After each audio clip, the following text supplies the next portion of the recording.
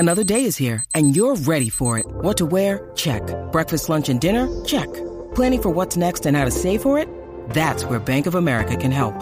For your financial to-dos, Bank of America has experts ready to help get you closer to your goals.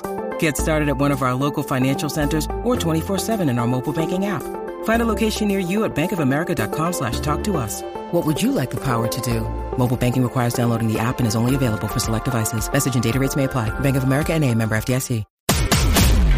You're listening to the Forex Beginner Podcast with Calvin the New Trader. On this podcast, you'll get daily motivation, encouragement, and Forex trading tips as Calvin the New Trader shares his journey with you.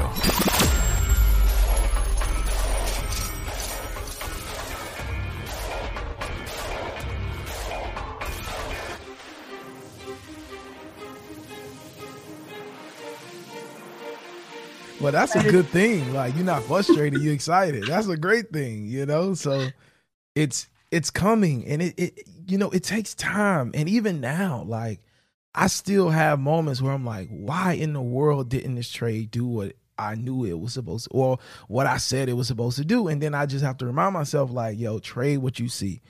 Forget about what you think, trade what you see.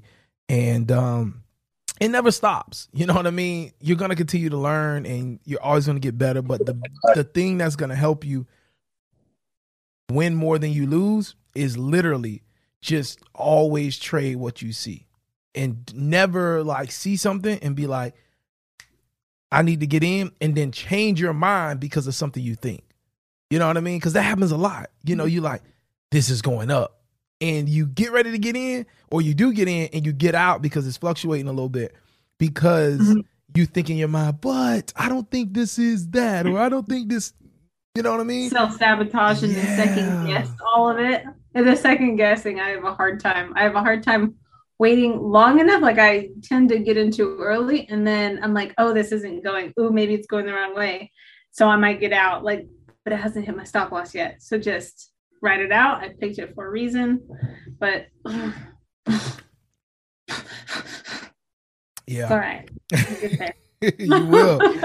And like something I was sharing the other day is what you can do is, so let's say your normal lot size would be 0.50, so $5 per pip movement. Let's just say, theoretically speaking, instead of taking your entry with that lot size, just take that entry with a 50 cent lot size. So a 0.05, super small relative to your main lot size, right?